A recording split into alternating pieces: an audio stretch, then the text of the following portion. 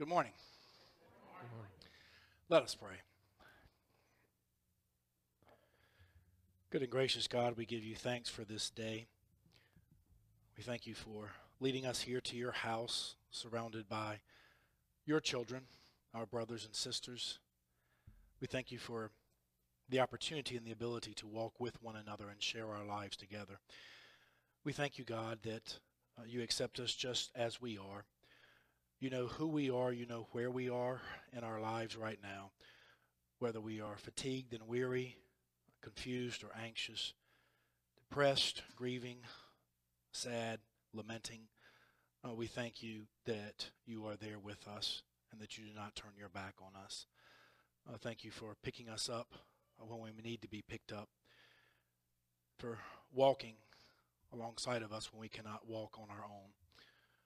Please continue to embrace us in your love. Remind us continually that we are not alone and that your love for us is unending, eternal, and unconditional. All this we pray in Jesus' name. Amen. My sermon text for today is the gospel lesson, the rather lengthy gospel lesson. It is John chapter 9 in its entirety. John 9 verses 1 through 41. It is the famous story of the man born blind. My sermon title for today comes from verse 25. One thing I know. One thing I know. What another magnificent story we have once again today from John's gospel. Like last week's story of the Samaritan woman by the well in chapter 4, today's story of the man born blind occurs only here in John's gospel, nowhere else in the other three, Matthew, Mark, or Luke. In terms of the various maladies and infirmities that Jesus cures, this is presumably the longest lasting. You may recall that he stopped the hemorrhaging of blood from a woman who had that condition for 12 years. You may also recall that he had straightened up a woman who had been bent over for 18 years. And finally, you may remember that he restored mobility to a lame, paralytic man by the pools of Bethesda who had suffered for 38 years. And today's nameless man from John chapter 9 has been blind, as we see from verse number 1, from birth.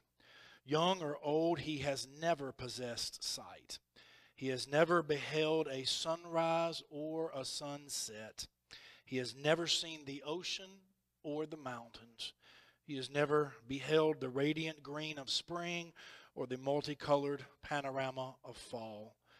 Darkness is all he has ever known. The disciples' question in verse number 2 betrays an all too common human tendency, namely to try to assign blame. Disaster or misfortune can't befall someone, we think, unless they have earned it in some cosmic sense by offending a higher power. And so we say of such victims, God don't like ugly. The disciples are a little more refined than that as they ask Jesus in verse number 2, Rabbi, who sinned, this man or his parents, that he was born blind? This is the easiest way for us to make sense of the universe, my friends. Rather than the uneasy uncertainty that brutal catastrophe can strike anyone, anytime, anywhere, whether devout and pious or heathen and unholy. Some would say that Jesus' response in verse 3 moves us from theology to doxology. Theology is trying to understand God. Doxology is giving God glory and praise. So while the disciples ask a theological question, Jesus gives a doxological response. Neither this man nor his parents sinned. He was born blind so that God's works might be revealed in him. You could also refer to this reorientation that Jesus accomplishes as moving from blame to purpose. Rather than uncovering a sin or sinner to blame, Jesus sees only purpose and opportunity that God's works might be revealed in this man.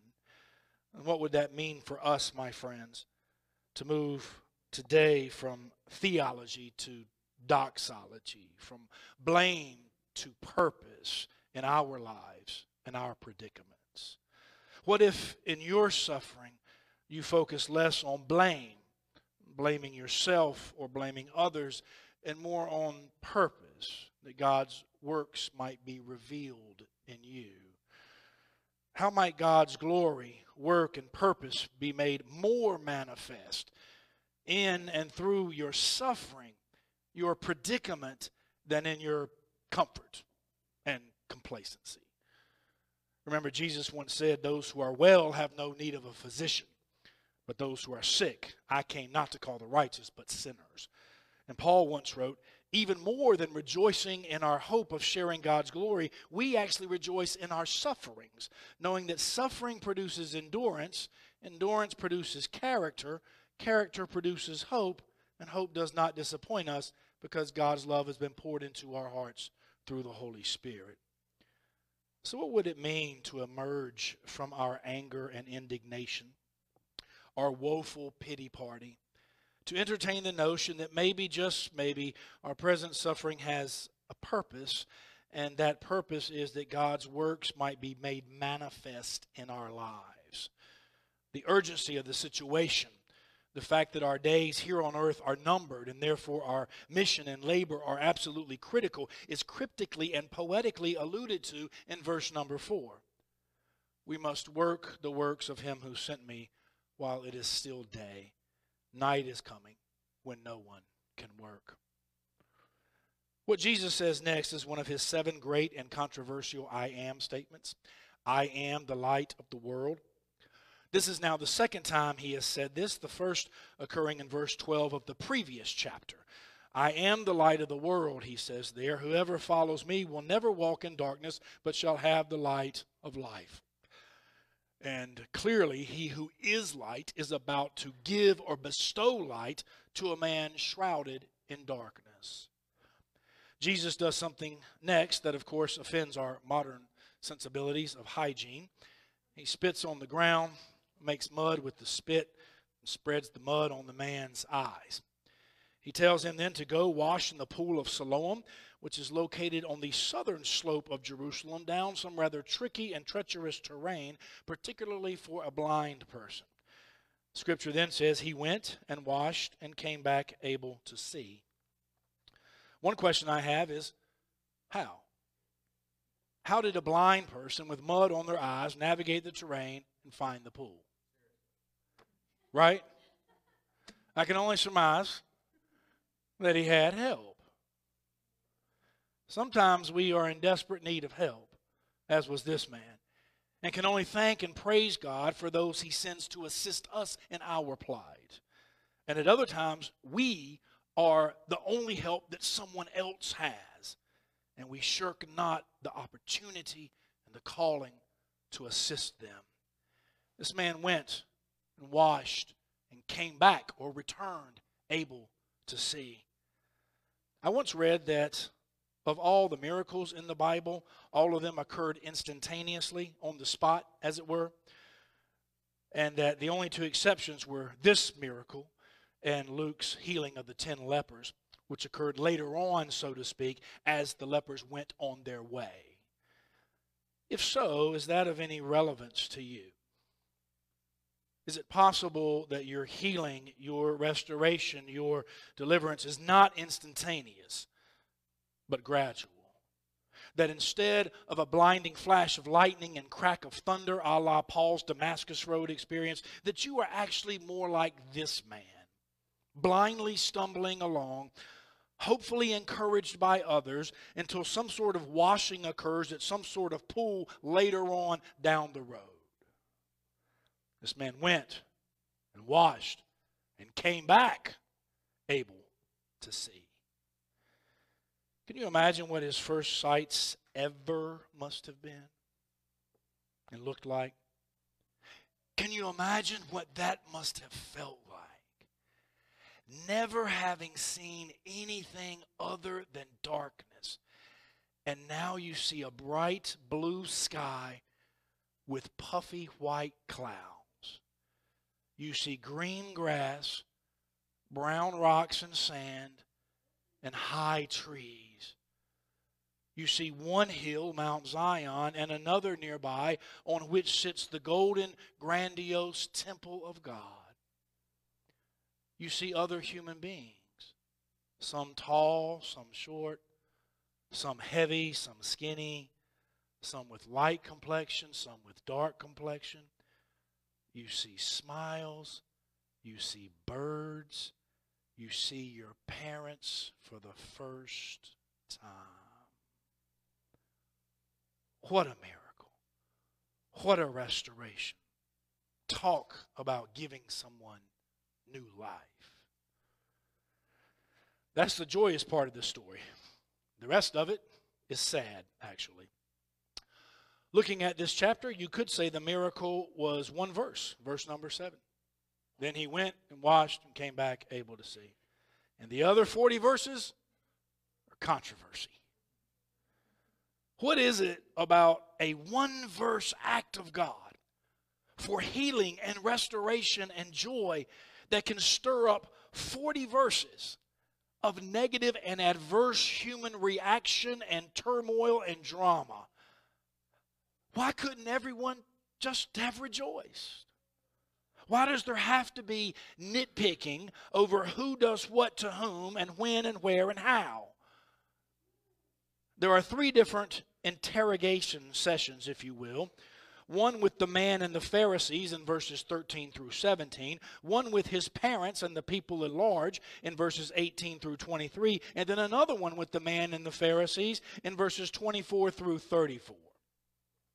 You can see the incredulous questions and demands, the back and forth bickering, the emotionally heightened dispute. Is not this the man who used to sit and beg? Some say yes, some say no. Others say it looks like him. How were your eyes opened? Who did it? Where is he? Isn't it the Sabbath? What do you say about the man who did this? Are y'all his parents? Is this your son? How did he open your eyes? I told you already. Do you want to hear it again? Do you want to become his disciples too? You were born utterly in sin and you would want to teach us? How often in life, my friends, is one good verse of joy and happiness and well-being followed by 40 verses of dissension and wrangling and tumult, particularly involving family and friends? What prevents us as human beings from just rejoicing and resting in the goodness that God has manifested in somebody else's life? Verse 16 ends depressingly and realistically, and so they were divided. You can actually see the source of the friction and tension, the fear and potential cost of what is at stake here in a couple of places. Verse number 22, whom you might think would support this, his parents, whom you might think would support this healing enthusiastically, responded the way they did because they were afraid. For it had already been agreed upon that anyone who confessed Jesus as the Messiah would be put out of the synagogue. And in verse 34, sure enough, they answered the man, "You were born entirely in sin, and you are trying to teach us." And they drove him out. Excommunication is a powerful tool, threat, deterrent, my friends. There is no pain quite so great as being cut off from community. Cut off from family, friends, church, support group, or network, or, as was the case here, from the entire heritage of the people of God. That's why verse 35 is a rock in a weary land, a balm of Gilead indeed. Jesus heard that they had driven him out, and he, what? Found him. When human community drives you out, Jesus finds you. Earlier in John 6, verse 37, it reads, "Everything that the Father gives me will come to me, and anyone who comes to me," says Jesus, "I will not cast out." That's some comfort and solace right there, and some powerful reassurance. People can cast you out. Jesus will not. He finds you. Your job can cast you out. Your family can cast you out. People who should defend you and have your back can cast you out. But Jesus will never cast you out. He takes you in. He finds you. Would it have been better for this man to remain blind and remain in the synagogue? to remain in darkness, but yet remain among his own people? Or to come forth into the light, but be cast out from his community? To gain his sight, but lose his identity? What an awkward predicament. What an either-or that he should not have to face. But the die is cast. He makes his decision, or perhaps his decision is made for him. Verse 35, Jesus heard that they had driven him out, and when he found him, he said, "Do you believe in the Son of Man?" He answered, and who is he, sir? Tell me so that I may believe in him. Jesus said to him, "You have seen him, and the one who is speaking to you is he." He said, "Lord, I believe," and he worshiped him. This man gains not only his physical sight, but also the sight of faith. In one of those topsy-turvy reversals that Jesus is always making, which ought to and does give us pause, he concludes, "I came into this world so that those who do not see may see, and those who do see may become blind." And again to the Pharisees, "If you were blind, you would not have sin. But now that you say we see, your sin remains." So, since most of us here this morning are able to physically see, to confront this text honestly means to wrestle with the fact, what if we have become blind? What if our sin remains? How is it that our eyes are truly not opened?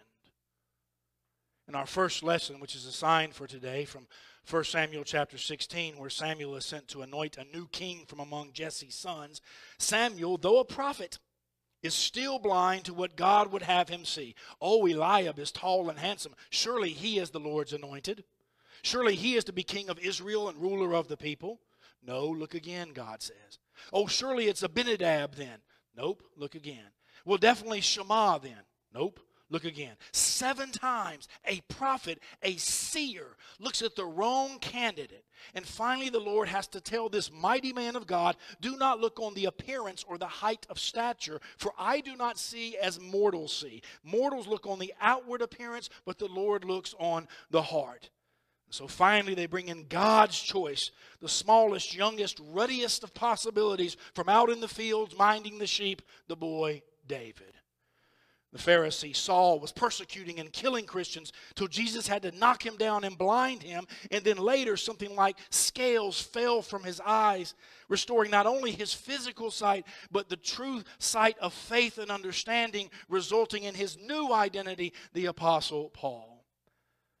So what if, like Samuel and Saul, we think we're right about something, but we are in fact wrong? What if we think we're looking for the right thing, but we're not? What if we think we're looking in the right place, but we're not? What if we value what God doesn't, and God values what we don't? We are so certain that we see, and our perspective is clear and valid. It is biblically informed and righteous, but what if it's not? What if we're blind and don't know it? What if we are the Pharisees in this story, utterly convinced but utterly wrong? Smugly arrogant but completely misguided. Possessed of physical sight but blind as can be. That's the thing about us as Christians, my friends. We are so worldly and secular and caught up with what we see, we don't realize how blind we actually are. In the book of Revelation, the angel of the church in Laodicea tells that church, a church now, "You say, I am rich, I have prospered, and I need nothing, not knowing that you are wretched, that you are pitiable, that you are poor, that you are naked, and that you are blind." Thinking our priorities are in order, and they are in reverse order from what God would have them be.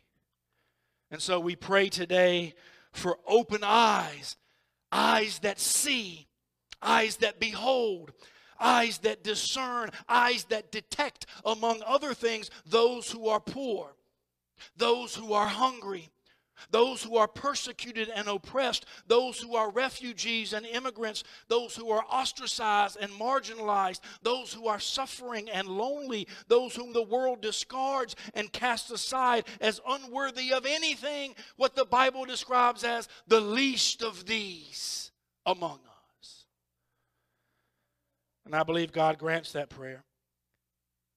I believe God transforms us from the Pharisees in this text to the man cured of his blindness.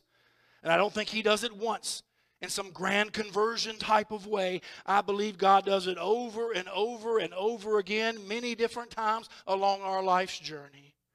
And when that happens, we are able to embrace and appropriate for ourselves a timeless utterance buried innocently within this text, particularly when we find ourselves like this man in the line of fire.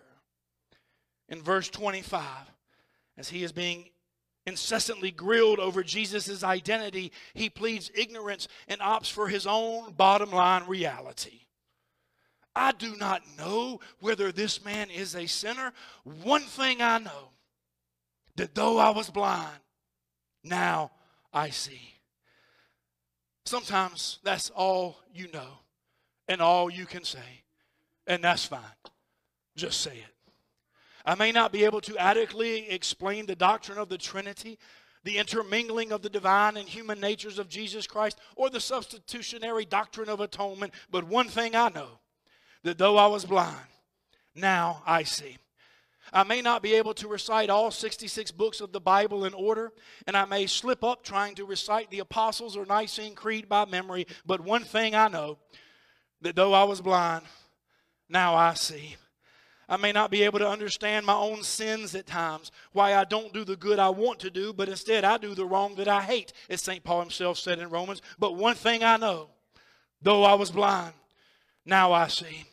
I may not have all the answers in life, either on my own journey or to dispense to somebody else, but one thing I know. In the midst of financial uncertainty, a fragile economy, and job instability, one thing I know. In the midst of terrorism, frazzled race relations, unparalleled political partisanship, debates over what constitutes truth and facts, one thing I know. In the midst of family turmoil and drama, of loved ones not doing the right thing, of cheating spouses and failed marriages, one thing I know. In the midst of a crippling past, a murky present, and a hazy future, one thing I know, that though I was blind, now I see. Though I was dead, now I'm alive. Though I was cast out, now I'm taken in. Though I was lost, now I'm found. Though I was sinful, now I'm forgiven. Though I was crestfallen, now I'm joyful. Though I was just existing, now I have life and have it more abundantly. Though I die, yet shall I live and declare the greatness of our Lord. Won't you join me this morning in moving from theology to doxology, from blame to purpose, from 40 verses of squabbling to one verse of miraculous restoration, and take your stand on what God has wrought in your life by virtue of your baptism and your calling, and say, if nothing else, one thing I know, that though I was blind, now I see. One thing we all know. Amen.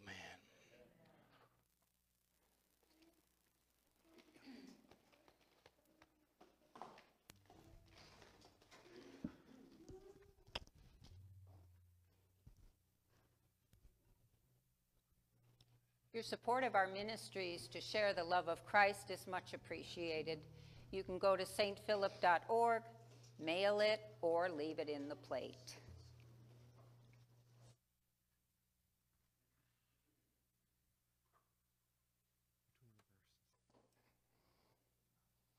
Good morning. Good morning. Let us pray. Good and gracious God, we give you thanks for this day. We thank you for leading us here to your house, surrounded by your children, our brothers and sisters. We thank you for the opportunity and the ability to walk with one another and share our lives together. We thank you, God, that you accept us just as we are. You know who we are. You know where we are in our lives right now, whether we are fatigued and weary, confused or anxious, depressed, grieving, sad, lamenting. We thank you that you are there with us and that you do not turn your back on us. Thank you for picking us up when we need to be picked up, for walking alongside of us when we cannot walk on our own. Please continue to embrace us in your love. Remind us continually that we are not alone and that your love for us is unending, eternal, and unconditional. All this we pray in Jesus' name. Amen. My sermon text for today is the gospel lesson, the rather lengthy gospel lesson. It is John chapter 9 in its entirety. John 9 verses 1 through 41. It is the famous story of the man born blind. My sermon title for today comes from verse 25. One thing I know. One thing I know. What another magnificent story we have once again today from John's gospel. Like last week's story of the Samaritan woman by the well in chapter 4, today's story of the man born blind occurs only here in John's gospel, nowhere else in the other three, Matthew, Mark, or Luke. In terms of the various maladies and infirmities that Jesus cures, this is presumably the longest lasting. You may recall that he stopped the hemorrhaging of blood from a woman who had that condition for 12 years. You may also recall that he had straightened up a woman who had been bent over for 18 years.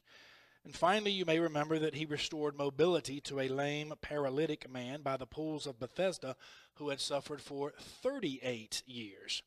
And today's nameless man from John chapter 9 has been blind, as we see from verse number 1, from birth.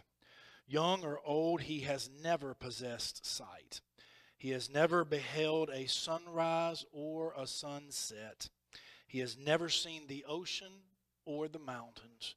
He has never beheld the radiant green of spring or the multicolored panorama of fall. Darkness is all he has ever known. The disciples' question in verse number 2 betrays an all too common human tendency, namely to try to assign blame. Disaster or misfortune can't befall someone, we think, unless they have earned it in some cosmic sense by offending a higher power. And so we say of such victims, God don't like ugly. The disciples are a little more refined than that as they ask Jesus in verse number 2, Rabbi, who sinned, this man or his parents, that he was born blind? This is the easiest way for us to make sense of the universe, my friends. Rather than the uneasy uncertainty that brutal catastrophe can strike anyone, anytime, anywhere, whether devout and pious or heathen and unholy. Some would say that Jesus' response in verse 3 moves us from theology to doxology. Theology is trying to understand God. Doxology is giving God glory and praise. So while the disciples ask a theological question, Jesus gives a doxological response. Neither this man nor his parents sinned. He was born blind so that God's works might be revealed in him. You could also refer to this reorientation that Jesus accomplishes as moving from blame to purpose. Rather than uncovering a sin or sinner to blame, Jesus sees only purpose and opportunity that God's works might be revealed in this man. And what would that mean for us, my friends, to move today from theology to doxology, from blame to purpose in our lives and our predicaments? What if in your suffering you focus less on blame, blaming yourself or blaming others, and more on purpose, that God's works might be revealed in you? How might God's glory, work, and purpose be made more manifest in and through your suffering, your predicament, than in your comfort and complacency? Remember, Jesus once said, those who are well have no need of a physician, but those who are sick, I came not to call the righteous, but sinners. And Paul once wrote, even more than rejoicing in our hope of sharing God's glory, we actually rejoice in our sufferings, knowing that suffering produces endurance, endurance produces character, character produces hope, and hope does not disappoint us because God's love has been poured into our hearts through the Holy Spirit. So what would it mean to emerge from our anger and indignation, our woeful pity party, to entertain the notion that maybe, just maybe, our present suffering has a purpose, and that purpose is that God's works might be made manifest in our lives? The urgency of the situation, the fact that our days here on earth are numbered and therefore our mission and labor are absolutely critical, is cryptically and poetically alluded to in verse number 4. We must work the works of him who sent me while it is still day.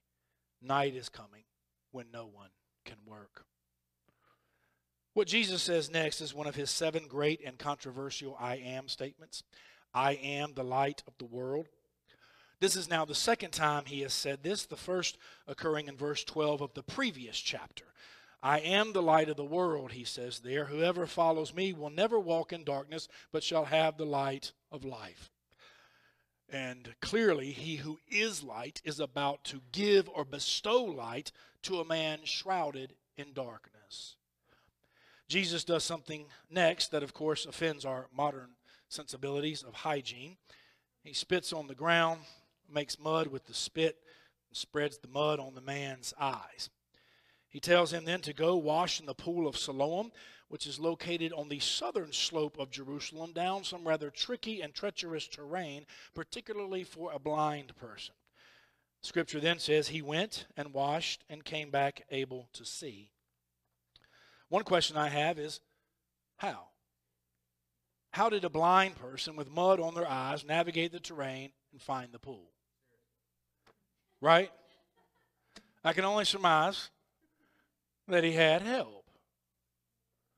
Sometimes we are in desperate need of help, as was this man, and can only thank and praise God for those he sends to assist us in our plight. And at other times, we are the only help that someone else has, and we shirk not the opportunity and the calling to assist them. This man went and washed and came back or returned able to see. I once read that of all the miracles in the Bible, all of them occurred instantaneously, on the spot, as it were, and that the only 2 exceptions were this miracle and Luke's healing of the 10 lepers, which occurred later on, so to speak, as the lepers went on their way. If so, is that of any relevance to you? Is it possible that your healing, your restoration, your deliverance is not instantaneous, but gradual? That instead of a blinding flash of lightning and crack of thunder, a la Paul's Damascus Road experience, that you are actually more like this man, blindly stumbling along, hopefully encouraged by others, until some sort of washing occurs at some sort of pool later on down the road. This man went and washed and came back able to see. Can you imagine what his first sights ever must have been and looked like? Can you imagine what that must have felt like? Never having seen anything other than darkness. And now you see a bright blue sky with puffy white clouds. You see green grass, brown rocks and sand, and high trees. You see one hill, Mount Zion, and another nearby on which sits the golden, grandiose temple of God. You see other human beings, some tall, some short, some heavy, some skinny, some with light complexion, some with dark complexion. You see smiles, you see birds, you see your parents for the first time. What a miracle. What a restoration. Talk about giving someone new life. That's the joyous part of the story. The rest of it is sad, actually. Looking at this chapter, you could say the miracle was one verse, verse number 7. Then he went and washed and came back able to see. And the other 40 verses are controversy. What is it about a one-verse act of God for healing and restoration and joy that can stir up 40 verses of negative and adverse human reaction and turmoil and drama? Why couldn't everyone just have rejoiced? Why does there have to be nitpicking over who does what to whom and when and where and how? There are 3 different interrogation sessions, if you will. One with the man and the Pharisees in verses 13 through 17. One with his parents and the people at large in verses 18 through 23. And then another one with the man and the Pharisees in verses 24 through 34. You can see the incredulous questions and demands, the back and forth bickering, the emotionally heightened dispute. Is not this the man who used to sit and beg? Some say yes, some say no. Others say it looks like him. How were your eyes opened? Who did it? Where is he? Isn't it the Sabbath? What do you say about the man who did this? Are y'all his parents? Is this your son? How did he open your eyes? I told you already. Do you want to hear it again? Do you want to become his disciples too? You were born utterly in sin and you would want to teach us?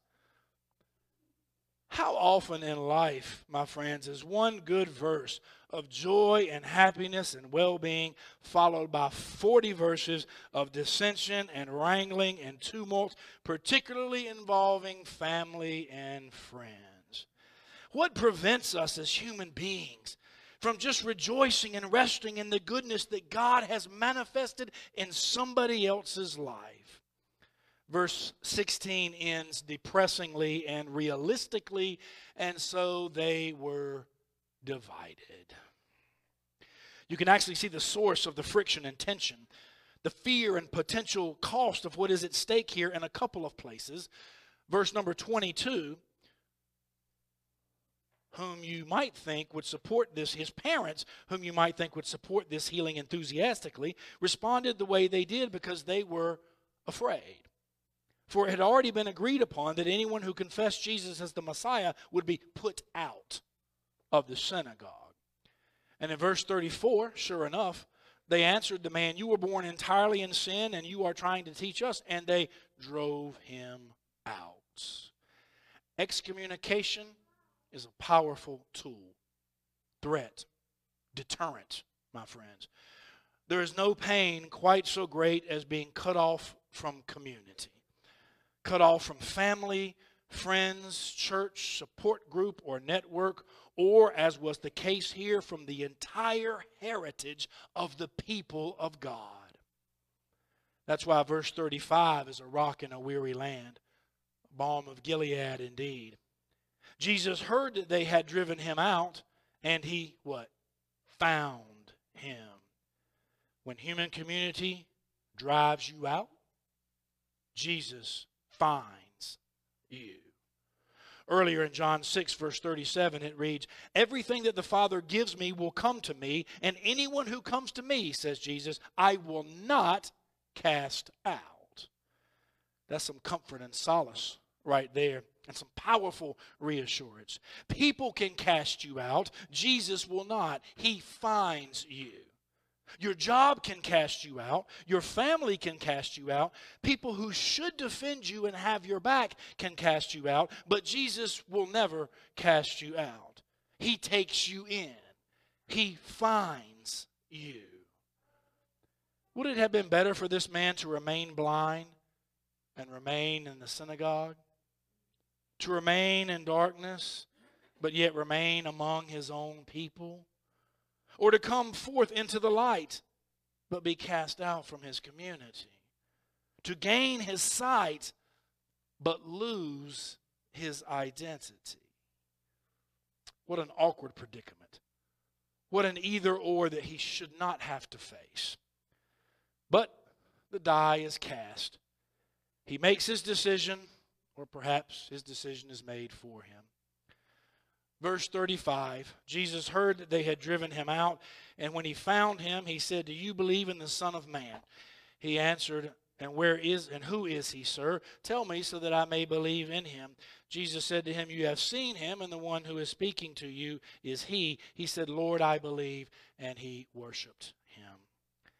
This man gains not only his physical sight, but also the sight of faith. In one of those topsy-turvy reversals that Jesus is always making, which ought to and does give us pause, he concludes, "I came into this world so that those who do not see may see, and those who do see may become blind." And again to the Pharisees, if you were blind, you would not have sin. But now that you say we see, your sin remains. So, since most of us here this morning are able to physically see, to confront this text honestly means to wrestle with the fact, what if we have become blind? What if our sin remains? How is it that our eyes are truly not opened?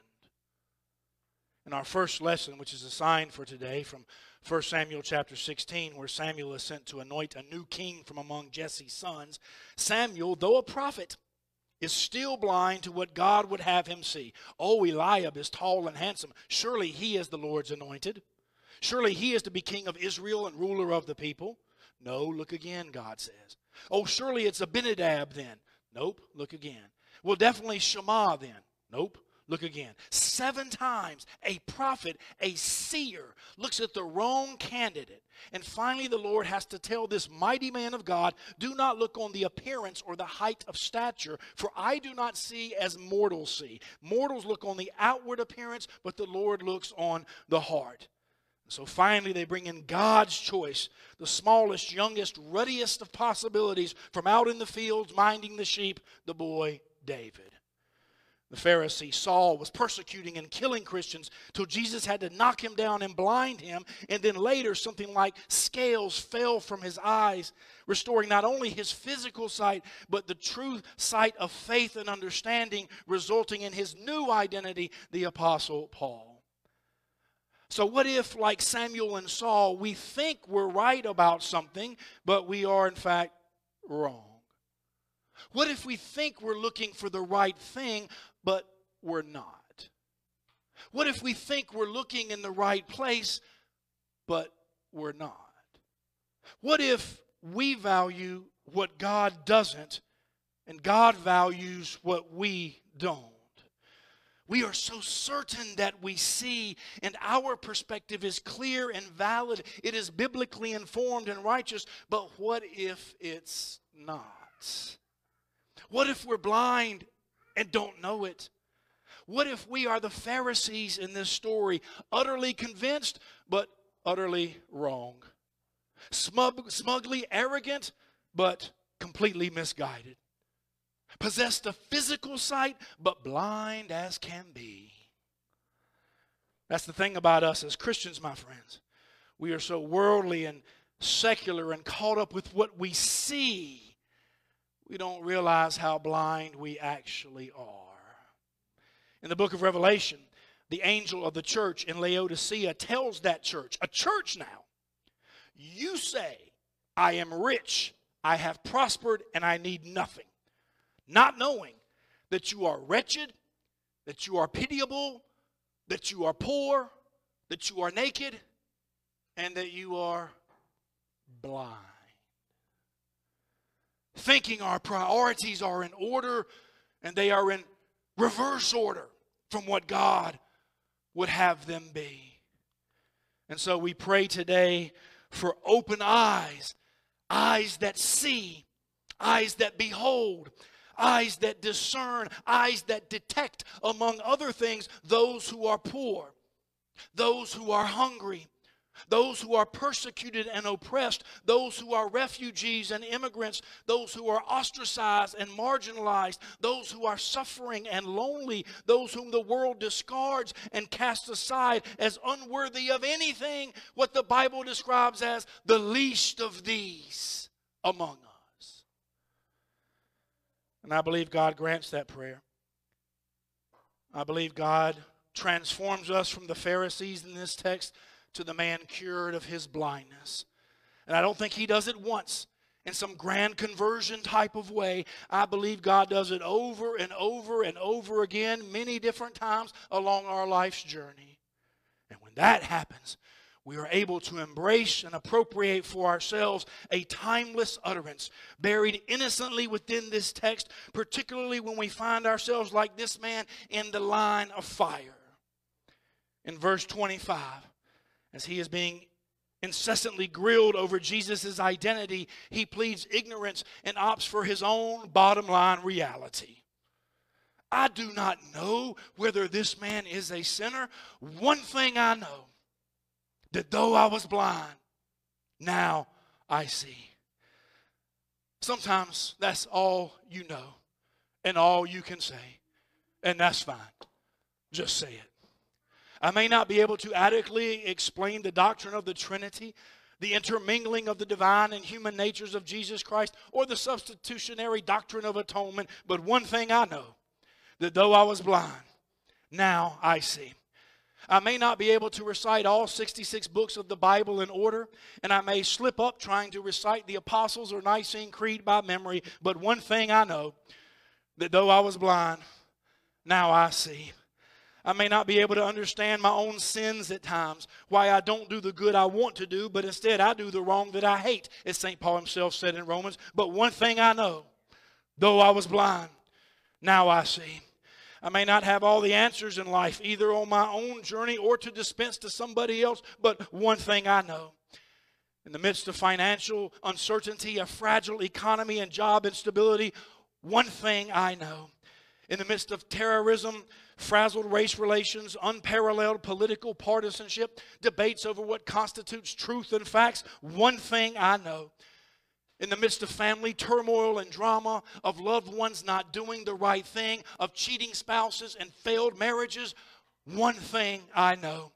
In the midst of a crippling past, a murky present, and a hazy future, one thing I know, that though I was blind, now I see. Though I was dead, now I'm alive. Though I was cast out, now I'm taken in. Though I was lost, now I'm found. Though I was sinful, now I'm forgiven. Though I was crestfallen, now I'm joyful. Though I was just existing, now I have life and have it more abundantly. Though I die, yet shall I live and declare the greatness of our Lord. Won't you join me this morning in moving from theology to doxology, from blame to purpose, from 40 verses of squabbling to one verse of miraculous restoration, and take your stand on what God has wrought in your life by virtue of your baptism and your calling, and say, if nothing else, one thing I know, that though I was blind, now I see.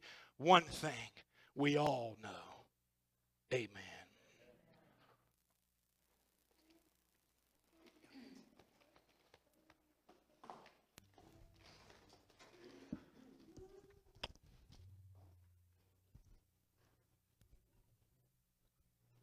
Your support of our ministries to share the love of Christ is much appreciated.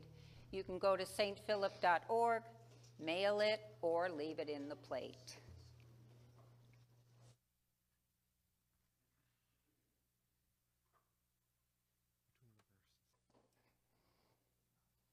Good morning. Good morning. Let us pray.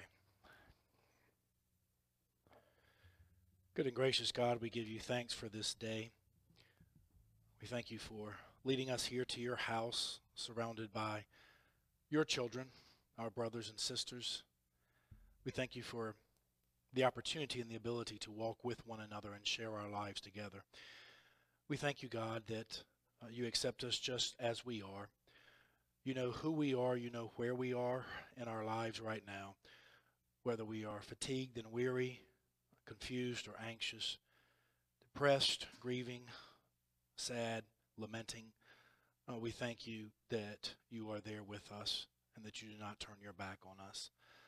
Thank you for picking us up when we need to be picked up, for walking alongside of us when we cannot walk on our own. Please continue to embrace us in your love. Remind us continually that we are not alone and that your love for us is unending, eternal, and unconditional. All this we pray in Jesus' name. Amen.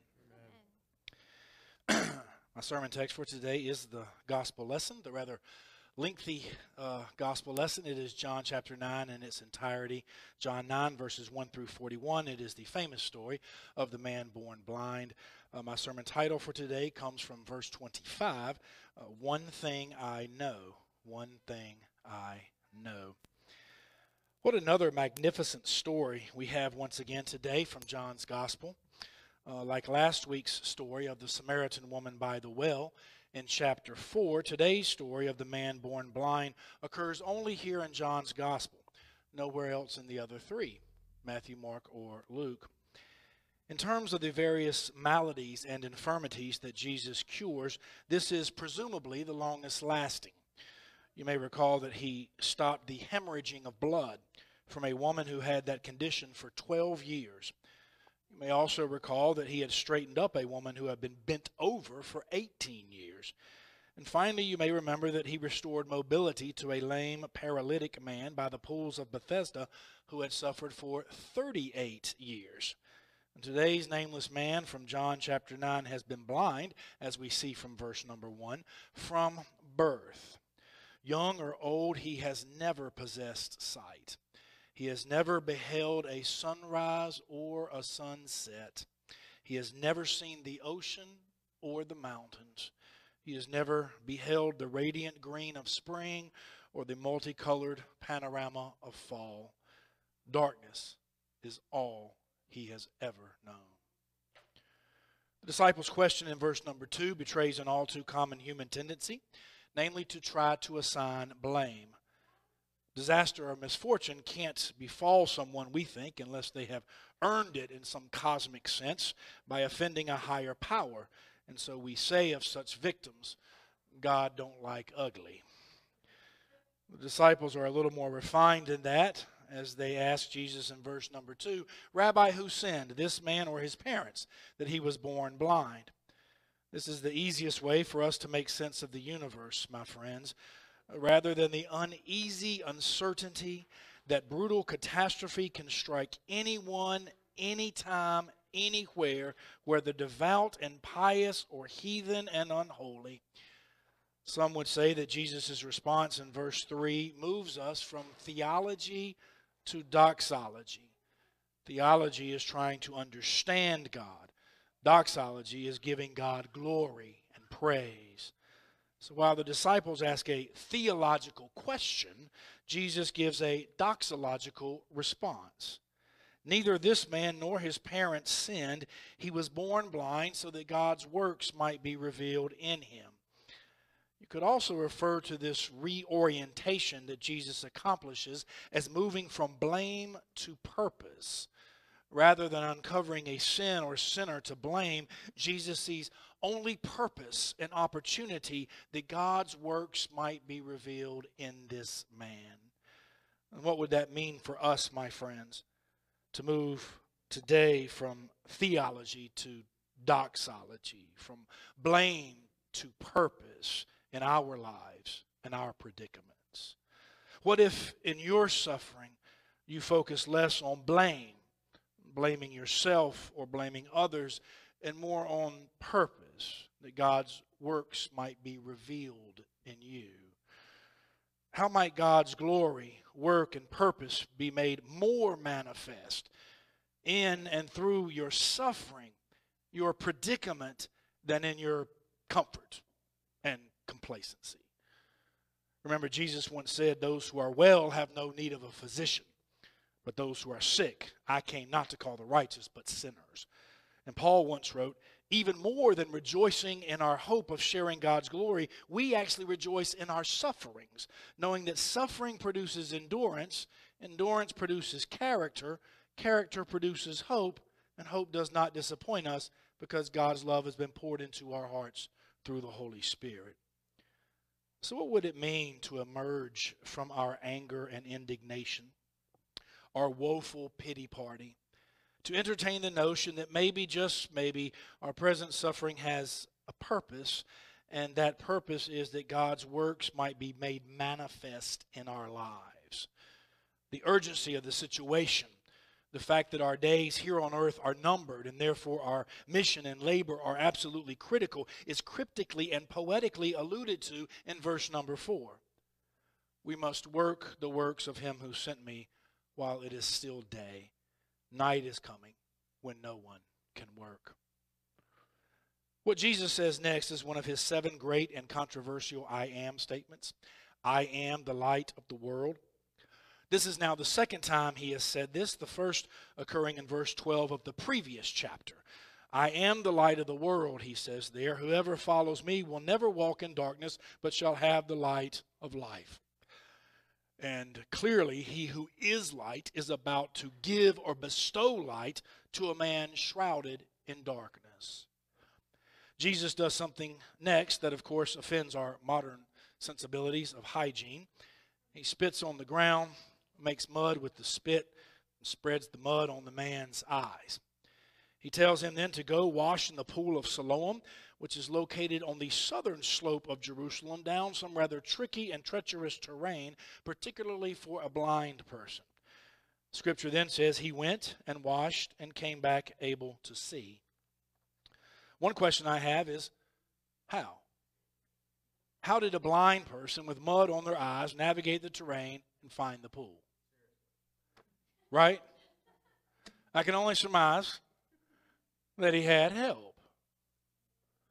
Sometimes we are in desperate need of help, as was this man, and can only thank and praise God for those he sends to assist us in our plight.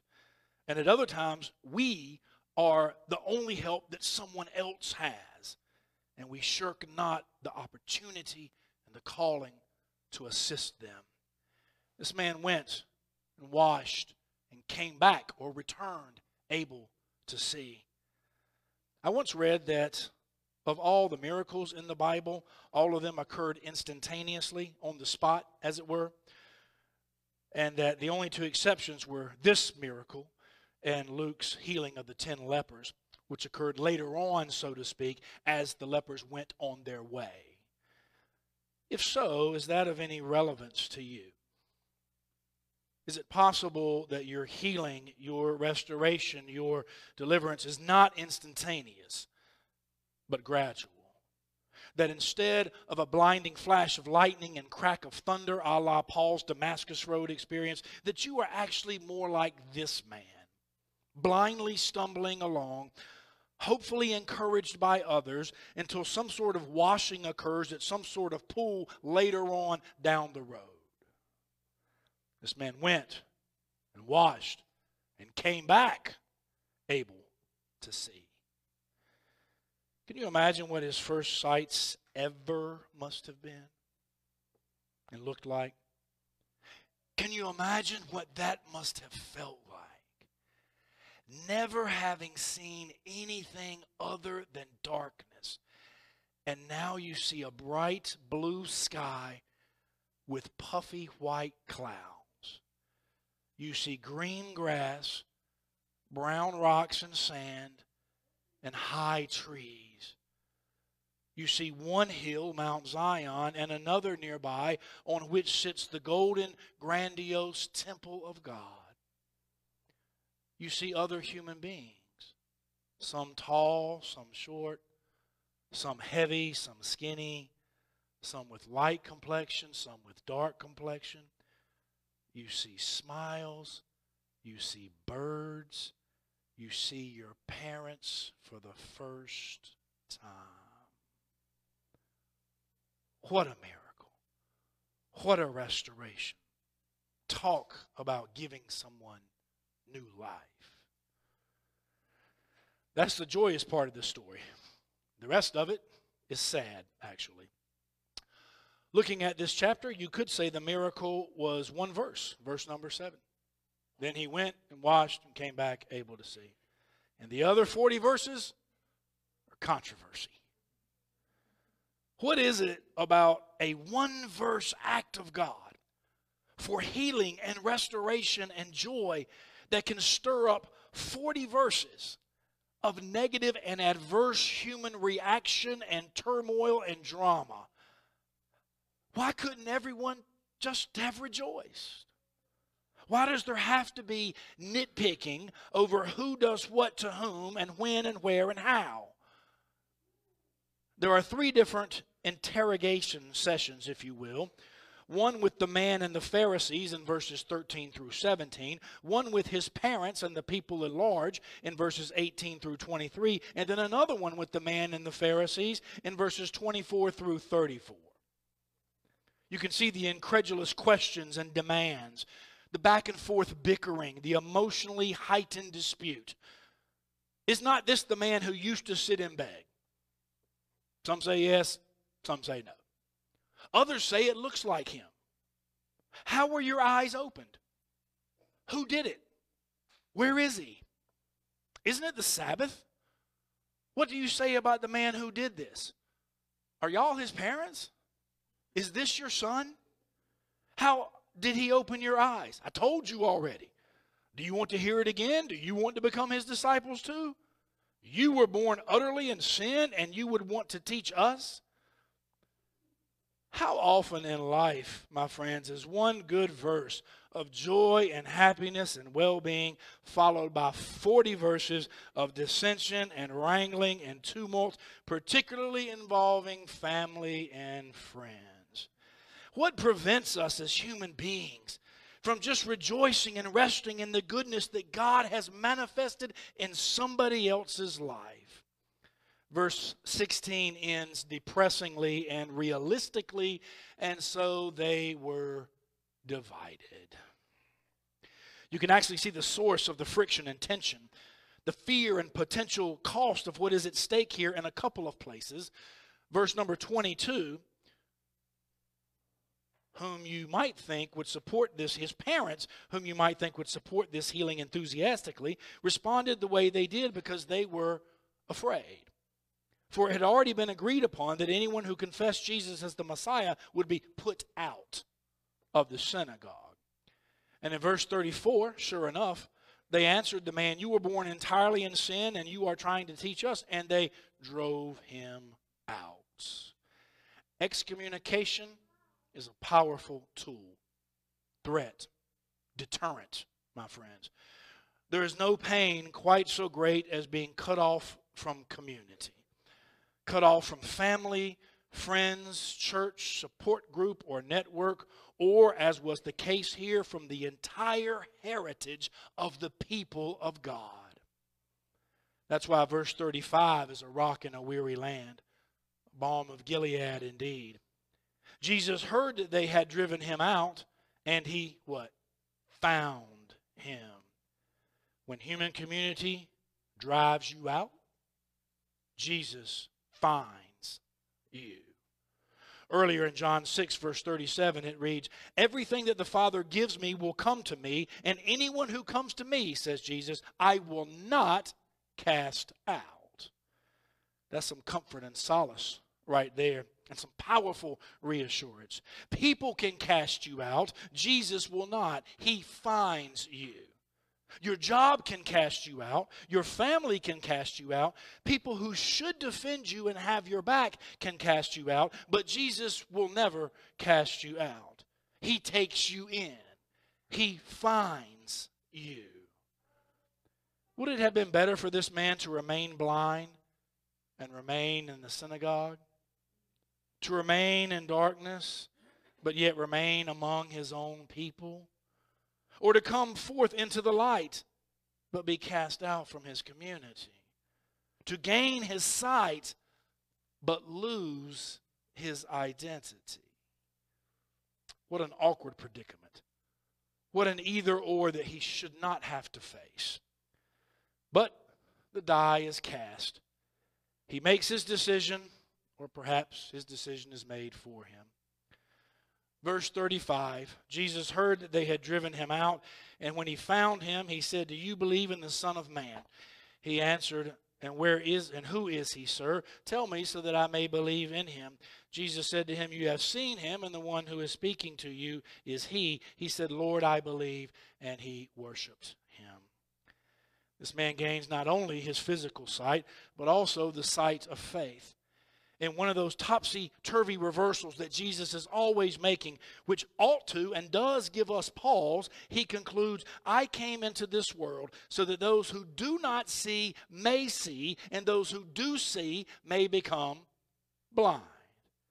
And again to the Pharisees, if you were blind, you would not have sin. But now that you say we see, your sin remains.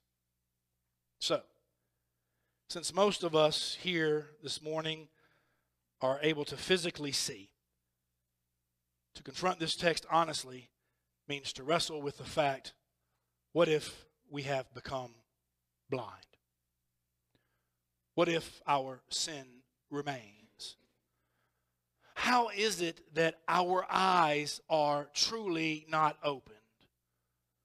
In our first lesson, which is assigned for today from 1 Samuel chapter 16, where Samuel is sent to anoint a new king from among Jesse's sons, Samuel, though a prophet, is still blind to what God would have him see. Oh, Eliab is tall and handsome. Surely he is the Lord's anointed.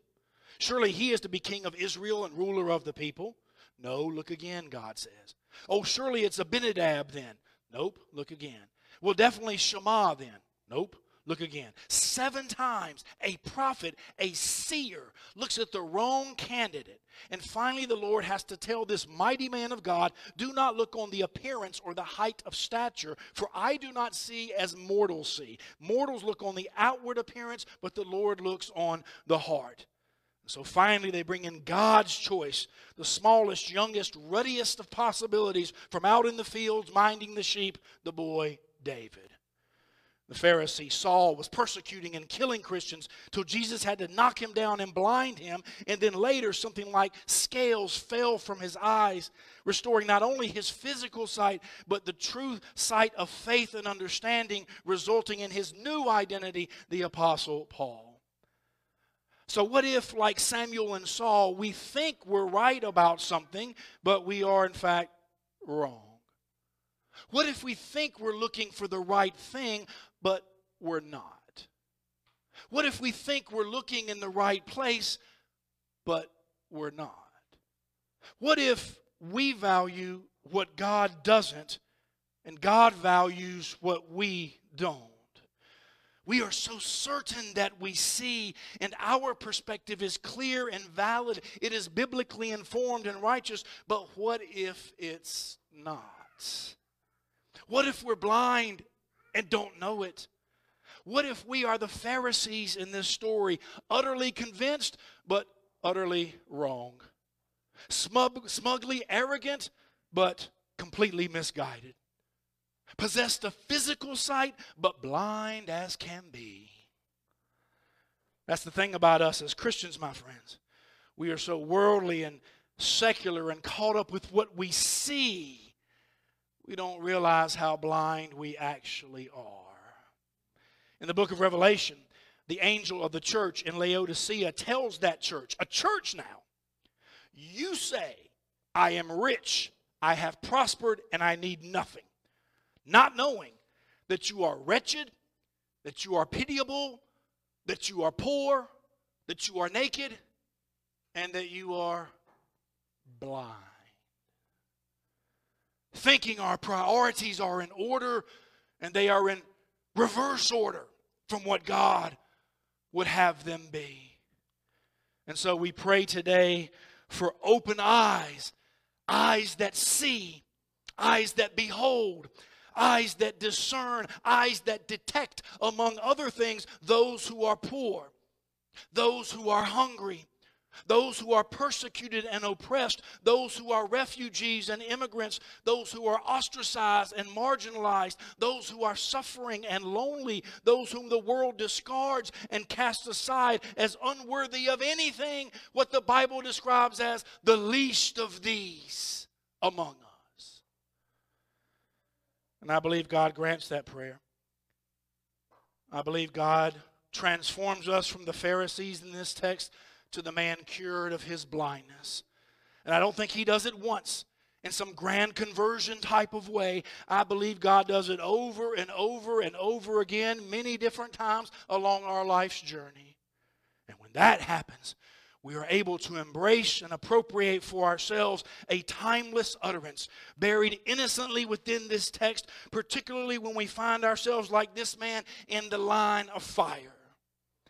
In verse 25, as he is being incessantly grilled over Jesus' identity, he pleads ignorance and opts for his own bottom line reality.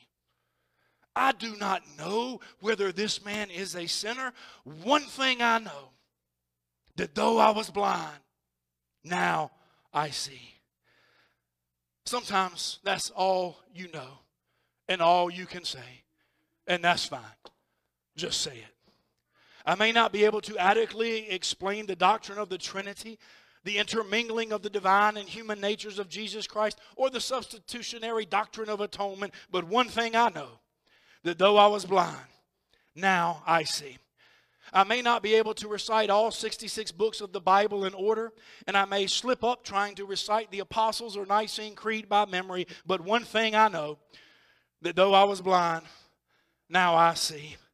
I may not be able to understand my own sins at times, why I don't do the good I want to do, but instead I do the wrong that I hate, as St. Paul himself said in Romans. But one thing I know, though I was blind, now I see. I may not have all the answers in life, either on my own journey or to dispense to somebody else, but one thing I know. In the midst of financial uncertainty, a fragile economy, and job instability, one thing I know. In the midst of terrorism, frazzled race relations, unparalleled political partisanship, debates over what constitutes truth and facts, one thing I know. In the midst of family turmoil and drama, of loved ones not doing the right thing, of cheating spouses and failed marriages, one thing I know. In the midst of a crippling past, a murky present, and a hazy future, one thing I know, that though I was blind, now I see. Though I was dead, now I'm alive. Though I was cast out, now I'm taken in. Though I was lost, now I'm found. Though I was sinful, now I'm forgiven. Though I was crestfallen, now I'm joyful. Though I was just existing, now I have life and have it more abundantly. Though I die, yet shall I live and declare the greatness of our Lord. Won't you join me this morning in moving from theology to doxology, from blame to purpose, from 40 verses of squabbling to one verse of miraculous restoration, and take your stand on what God has wrought in your life by virtue of your baptism and your calling, and say, if nothing else, one thing I know, that though I was blind, now I see. One thing we all know. Amen.